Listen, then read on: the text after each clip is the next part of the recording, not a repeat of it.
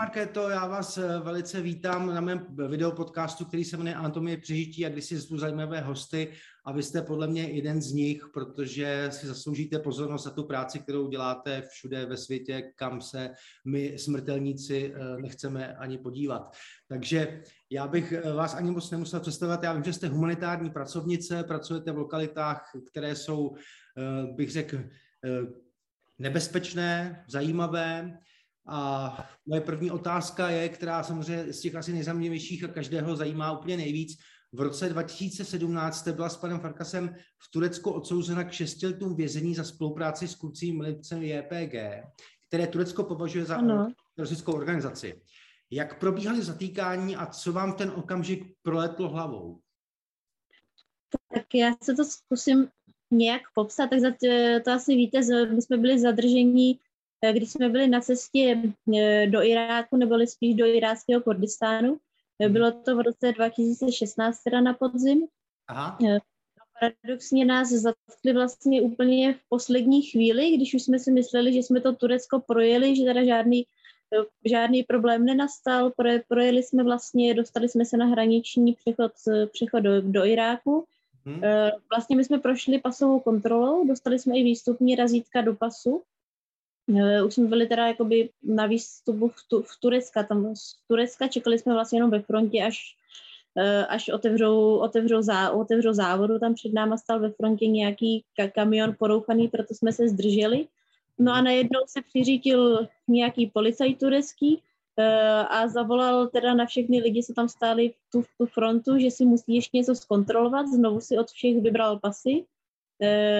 Ty pasy si prošel, nechal si v ruce pasy nás dvou a oznámil teda ještě jako docela klidným hlasem, že tady je nějaký problém a že nás dva si musí zkontrolovat. Oni, když samozřejmě tam na první úplně hned vám nikdo neřekne, že je nějaký velký problém. Jo? Ten policajt vlastně říkal, a mě v klidu, jenom tady musíte jít s námi, my si něco zkontrolujeme, ale mi bylo v tu chvíli už úplně jasný, že to je vlastně konec. No. První mi prolítlo hlavou, že to je konec, no, že jsme to prostě nezvládli a že se nás vyhmátli. A myslíte, že to nějaké udání, nebo u vás našli nějaké věci, které souvisely právě s kurdskými milicemi?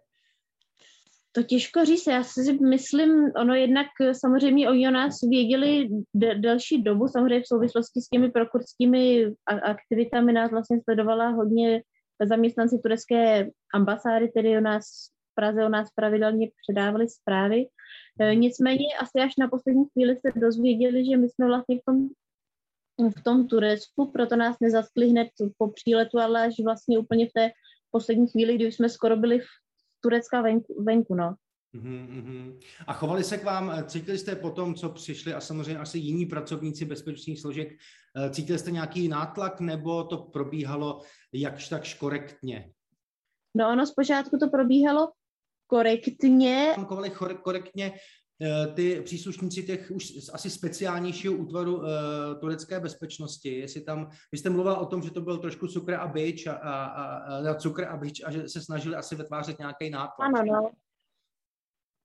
Ano, oni se prostě vás snaží vlastně zmást tak, abyste vůbec nevěděl, co máte čekat. Jeden se chová normálně, dává čaj a ještě vás uklidňuje, že se vlastně vůbec nic neděje, že se tam jenom potřebují o něčem promluvit a něco si uvěřit a pak přijde další v kukle, nařídí vám, jak si lehnete na zem, dáte ruce za záda, odvedou vás jako ve filmu zase někam jinam a tam zase přijdou další, kteří se chovají relativně normálně a takhle vlastně zkouší to po dobrém, zkouší to po zlém, vlastně člověk nikdy vlastně nevíte, co vlastně chtějí. Snaží se vytvářet nějaký nátlak, aby vás samozřejmě nějakým způsobem psychicky nalomili k tomu, aby eventuálně chtěli od vás slyšet to, co chtějí slyšet, si myslím. To je takovej, bych řekl, Je to tak. Ale zase jsem myslela, že strašně teda důležitý je nedat tam najevo strach. Oni, když vidí, že se jich bojíte, nebo vidí, že to na vás platí, tak pak si dovolí víc a víc, když prostě, i když třeba člověk, samozřejmě jsem byla taky strašně ve stresu, nevěděla jsem prostě vůbec, co bude, ale snažila jsem se tvářit na ně, že mi to úplně jedno. Já říkám, tak mě tady zavřete na 30 let, mě je to jedno, já jako ode mě si nic nedozvíte, že jo. A oni byli vlastně vykolejní a nevěděli, co mají dál dělat, věděli, že to takhle třeba nejde a začali si chovat normálně. Vy jste počítám těm kurdským milicím, jak si zajišťovali nějakou humanitární pomoc, protože to byla takováto nárazníkový pásmo mezi tím islámským státem, s kterým oni bojovali, a víceméně jste prováděli nějakou jaksi takovouhle humanitární misi v podstatě. No, my jsme jednak vlastně pomáhali teda lidem přímo v těch válečných oblastech, protože jsme oba viděli, že tam nepůsobila žádná vlastně z mezinárodních organizací na těch nejpotřebnějších místech. Tam prostě se těm lidem té pomoci nedostávalo. Takže je to proto, že ty Kurdové vlastně ty mezinárodní velké organizace moc nezajímají? Není to pro ně ideální PR? No tak tam jde spíš o to, vlastně spousta těch velkých organizací má jakoby byrokratické překážky k té pomoci. Já si třeba pamatuju v Kamyšli, tam humanitární pomoc od těch jakoby velkých organizací, tak dostali pouze lidé, kteří se prokázali občanským průkazem, což v Sýrii jsou pouze lidé vlastně z území Asada. V Sýrii pro Kurdy, tedy pro ty jakoby nejpostiženější, tam nikdy nebylo možné mít občanku, protože prostě Asad Kurdům občanku nedal. Takže Kurdové tam prostě pomoc nedostali, protože nemohli přijít do toho skladu a nemohli ukázat ten občanský průkaz a ta organizace si nemohla prostě zapsat číslo občanky. A samozřejmě tohle se mi nelíbilo, tam byly samozřejmě další věci, prostě ta pomoc se těm potřebnějším, vlastně nejpotřebnějším se nedostávala, proto když jsem to viděla, jak to tam funguje, tak jsem se rozhodla založit svoji organizaci, ke které se potom připojil teda Míra Farkas a společně jsme se snažili dělat tu pomoc jinak a efektivněji a hlavně pro ty, kteří nejvíc teda potřebují. Předpokládám, že se dostali blízko do těch válečných konfliktů. Byly ty boje od vás blízko nebo daleko? Ale zase tak ne, on totiž ten boj nevypadá zdaleka tak dramaticky, jak si to třeba může člověk z Evropy představit. Tam ta frontová linie je poměrně statická, vlastně taková stabilní, po většinu té doby se tam neděje víceméně nic a ve chvíli, kdy začne boj, tak vlastně to civilní obyvatelstvo se stáhne vlastně zpátky do těch bezpečných oblastí, takže a neprobíhá to většinou, to vůbec neprobíhá, takže prostě najednou z ničeho nic by kolem vás tam začala zuřit válka, to prostě probíhá vlastně postupně a člověk většinou vždycky má čas na to se dostat někam dál do bezpečí, takže... Měla jste strach z toho, že by se eventuálně ten islámský stát dostal do těch linií těch kurdských milicí, že by je nějakým způsobem teda převálcoval jako tou svý vybaveností? Ne, tak to jsem právě určitě neměla. Ono, když jsem tam byla, tím, jak jsem se tam pohybovala, tak vlastně tam to paradoxně získáte ten kurdský obranný systém až absolutní důvěru, bude vidíte, že vlastně oni ty oblasti opravdu mají zabezpečené, vidíte, jak vlastně tam funguje systém té obrany a opravdu si dokážete racionálně zdůvodnit, že jste tam vlastně v bezpečí. No a stejně tak si to dokáží zdůvodnit ty tamní místní obyvatelé a vlastně potom se z toho vlastně nezblázní a dokáží tam v té situaci normálně fungovat, protože mají k těm svým jednotkám důvěru a věří naprosto v to, že je dokáží ochránit. My jsme tady byli fascinováni tou odvážností těch kurdských žen. Je to opravdu tak, že ty ženy jsou jaksi rovni těm mužům v tom boji, v tom válečném konfliktu? Tak určitě jako z toho, co jsem tam zažila já, tak oni prostě v táboře mají stejný počet žen, stejný počet mužů a toho boje se vlastně účastní opravdu teda společně, nejsou tam dělané mezi nimi žádné rozdíly. A měla jste pocit potom, když došlo k nějakému určitému vyjednávání mezi tedy jaksi tureckým státem a Českou republikou, že ten český stát reagoval adekvátně, nebo to někde drhlo? Byla ta pomoc vlastně nějakým způsobem jako citelná? Jako pro nás, když jsme byli ve vězení. Když jste byli ve vězení, jestli jste cítili, že se něco opravdu děje, že někdo vás chce tamto dostat domů? Takhle, my jsme určitě já už jsem se k tomu vyjadřovala několikrát, k tomuhle, Já musím říct, určitě jako jsme věděli a cítili, že ten český stát se snaží, že čeští diplomaté, čeští politici tam jezdí a snaží se s těmi Turky jednat, nicméně bohužel ono se s tím asi nedalo nic dělat. Vlastně tam ta situace je taková, že v tureckém prostě nikdo vlastně nepohne, jo. Oni se snažili, ale neměli fakticky na tom možnost asi cokoliv změnit. Samozřejmě ještě ta turecká diplomacie je taková, že oni vždycky dali nějaký neurčitý slib, jakože a my budeme hledat nějaké řešení a ono se to vyřeší a nějak se dohodneme, ale takhle vlastně neudělali nikdy fakticky nic. No, byli jsme tam až do té doby, kdy bylo možné nás pustit vlastně na základě těch tureckých zákonů a pravidel. No. Aha, dobře, rozumím. Takže vlastně to vaše propuštění bylo teda čistě rozhodnutí toho tureckého státu, kdy... Ano, no, přesně tak. Jako to nebyl výsledek nějakých jednání, to my jsme věděli víceméně, nebo já určitě jsem už vlastně po tom odsouzení byla informovaná o tom, že po 3 letech a 8 měsících je možné teda se dostat ven na tu probační praxi a vlastně víceméně takhle hned po odsouzení jsem věděla datum, kdy je možné se o tam tu dostat ven a taky jsem ten datum se o tam tak ven dostala. No. Nikdo s tím nedokázal nic změnit, bohužel. Rádi. Já se ptám, co vás motivuje k tomu pomáhat v těchto válečných a život ohrožujících zónách? Jaká je motivace?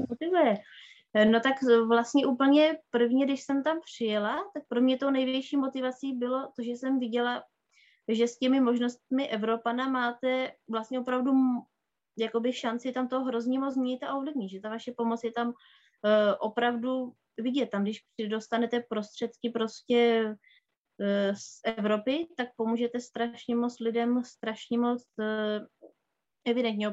Opravdu není to něco, co by tam zašumělo. Můžete mít pocit, že jste jakoby opravdu udělali hodně, takže mě motivovalo vlastně tohle, že i já jako jeden člověk mám možnost opravdu hodně tam změnit a ovlivnit a měla jsem pocit, že to musím udělat a pokračovat v tom. A vnímali jste nějak reakce české veřejnosti, která na jednu stranu vás obdivuje a drží vám palce ve vaší práci a na druhé straně třeba jste někdy považováni za takové naivní blázny, kteří chtějí zachránit svět, protože to je dost běžné, že my Češi komentujeme úplně všechno a obzvlášť to, co činíme. Já tohle jsem nikdy nějak moc neřešila, já prostě chci dělat to, co vlastně mě dává v tom životě smysl a co já vidím jako smysluplné a holt ne to, co většina lidí považuje za normální nebo za nenormální, tím nemá cenu se řídit, dělám to, co má prostě smysl pro mě, v čem já vidím smysl, tak abych já mohla vlastně si říkat, že já jsem v tom životě spokojená. Tohle vnímání je, myslím, že správné. Jak na vás reagovali místní obyvatelé v těchto komplikovaných oblastech? Ať to třeba byl, dejme tomu, Kurdskán, nebo ať je to Arménie, jestli opravdu vidí lidi, kteří na jednu stranu vypadají trošku jinak a pomáhají těm lidem v těch oblastech, jestli cítíte vděk nebo někdy i přehlížení ze strany? To ne, takže jakoby já samozřejmě, když jsem do těch oblastí se vypravila poprvé, tak ne, že bych měla, já nevím, jestli jsem měla třeba předsudky, nebo tak nevěděla jsem rozhodně, co tam mám čekat, že jo, tak nevěděla jsem, jestli tam budou znát nějaké rozdíly kulturní nebo takhle, ale vždycky jsme se teda setkali, nebo já určitě jenom vlastně s respektem ze strany z těch místních lidí, opravdu cesty teda do tady těch válečných oblastí vlastně různých, ať to byl Kurdistán, Sýrie, nebo i do té Arménie mě teda zbavili vlastně jakýkoliv předsudků vůči prostě nějakým náboženstvím, etnikům, nebo já jsem se opravdu nesetkala vlastně z tohoto hlediska s žádným problémem ohledně toho, že jsme odlišní. A jako žena jste se necítila nějakým způsobem v nebezpečí při té práci? Ne, to v žádném případě ne, opravdu tady to je takové zakořeněné představy vlastně jako u Evropanů, že třeba pro ženu to může být tam. Já třeba tam musím říct, že v Kurdistánu se cítím bezpečněji než zde v Evropě, protože tam oni jsou opravdu zvyklí k ženám se chovat vlastně s takovou úctou, jakoby a galantností, vlastně tam opravdu nikdo si jako těžko něco dovolí, takže jako žena jsem se tam vždycky cítila jako dobře a i vlastně lépe než kdekoliv jinde, se dá říct. A co týče těch předsudků, samozřejmě cestování je ideální moment, kdy zjistíte, ať cestujete kamkoliv na světě i v rámci běžné dovolené nebo nějakého putování, že ten svět není tak úplně černobílý, jak se někdy zdá z médií. Tak hlavně zjistíte, že ty lidi jsou vlastně víceméně všude stejný, jako liší se nějakými zvyklostmi a kulturami, ale ty charaktery jsou vlastně všude prostě stejné, no, všude je stejná vlastně jakoby skvadra. To je pravda. Jsou tam špatní a tak dále. Je to všude, ano, jak říkáte, skoro stejný. Co vás momentálně přivedlo do Arménie? Kde teda momentálně nejste, protože jste v Čechách? No, do Arménie nás přivedl vlastně válečný konflikt v Náhorním Karabachu, což vlastně naše organizace, kterou jsme založili už před tím uvězněním, je teda zaměřená na pomoc obětem válečných konfliktů. Můžete klidně jmenovat. Ať lidi vědí. Naše organizace se jmenuje Victims of War Aid, neboli teda pomoc obětem válek, tedy a pomáháme obětem zejména válečných konfliktů, ať už jsou to uprchlíci vlastně, nebo i lidé, kteří teda musí v těch oblastech vlastně čelit těžším podmínkám. No a tak vlastně už jakoby z podstaty fungování tady té naší organizace jsme se vypravili do Arménie poté, co začal útok na Náhorní Karabach a vlastně odtamtud bylo několik desítek tisíc uprchlíků, zhruba 150 000 uprchlíků, kteří se ocitli bez přístřeší a vlastně úplně bez prostředků. A navíc pro nás ten příběh toho Náhorního Karabachu byl hodně podobný s příběhem té Rožavy, že? Protože tam se taky jedná o národ, který teda nějakým způsobem usiluje o svoje sebeurčení, aby byl jako národ uznáván. Nicméně tam vlastně stejný nepřítel, stejný hlavní aktor, to Turecko, které hlavně stojí za Azerbajdžánem a které znovu vlastně způsobilo jakoby velkou tragédii, no, pro ten národ Náhorního Karabachu. Teď to trošku odlehčím. Věříte, že někdy nastane v budoucnu okamžik, kdy vaše pomoc již nebude třeba? Tak to by bylo samozřejmě asi to nejhezčí, co bychom si přáli a k čemu vlastně směřujeme i ty na naše aktivity, i když vlastně my samozřejmě jsme hodně malí už v tom vlastně, že jako z České republiky ten svět asi úplně nezachráníte, takže nevím, jestli z tohohle dočkáme, ale bylo by to samozřejmě to nejkrásnější, co by nás mohlo potkat. To věřím, to bychom si všichni přáli samozřejmě, aby byl na světě klid a všichni byli jaksi v pohodě. Jak relaxujete při takto náročné práci? Třeba na tom území, jestli se to vůbec dá říct, jestli se dá vůbec hovořit o nějakém relaxu nebo o nějakém chvilce odpočinku? Tak pro mě jakoby nejlepší způsob odpočinku je aktivní. My jsme oba dva tady s Mírou jako sportovci, my když máme volno, tak prostě jdeme zaběhat, nebo teda dojdeme si.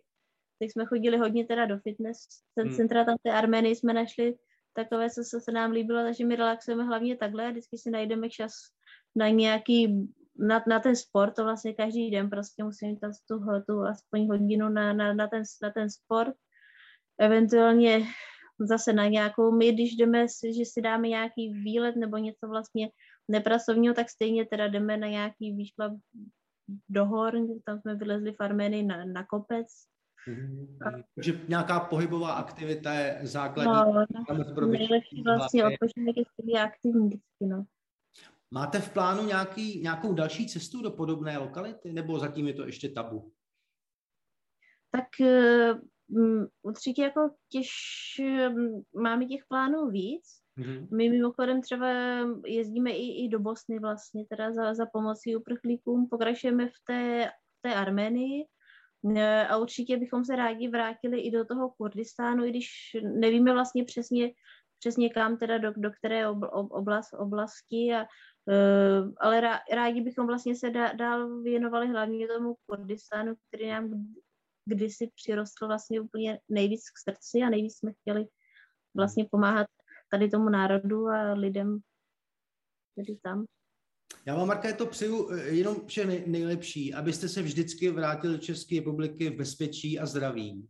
Držím vám moc palce, myslím, že nejsem sám, protože tahle práce je velice úctyhodná a ne každý na to má úplně, bych řekl, potenciál mentální se dostávat do těchto věcí a pomáhat těm lidem, kteří opravdu někdy trpějí velice a ta situace pro ně rozhodně je jednoduchá. Hrozně moc děkuji, že jste přijala ještě jednou moje pozvání a budeme se těšit vás sledovat a sledovat vaše úspěchy v těchto nelehkých místech a časech. Děkuji moc, bylo mi ctí vás sem pozvat. Děkuji, nashledanou.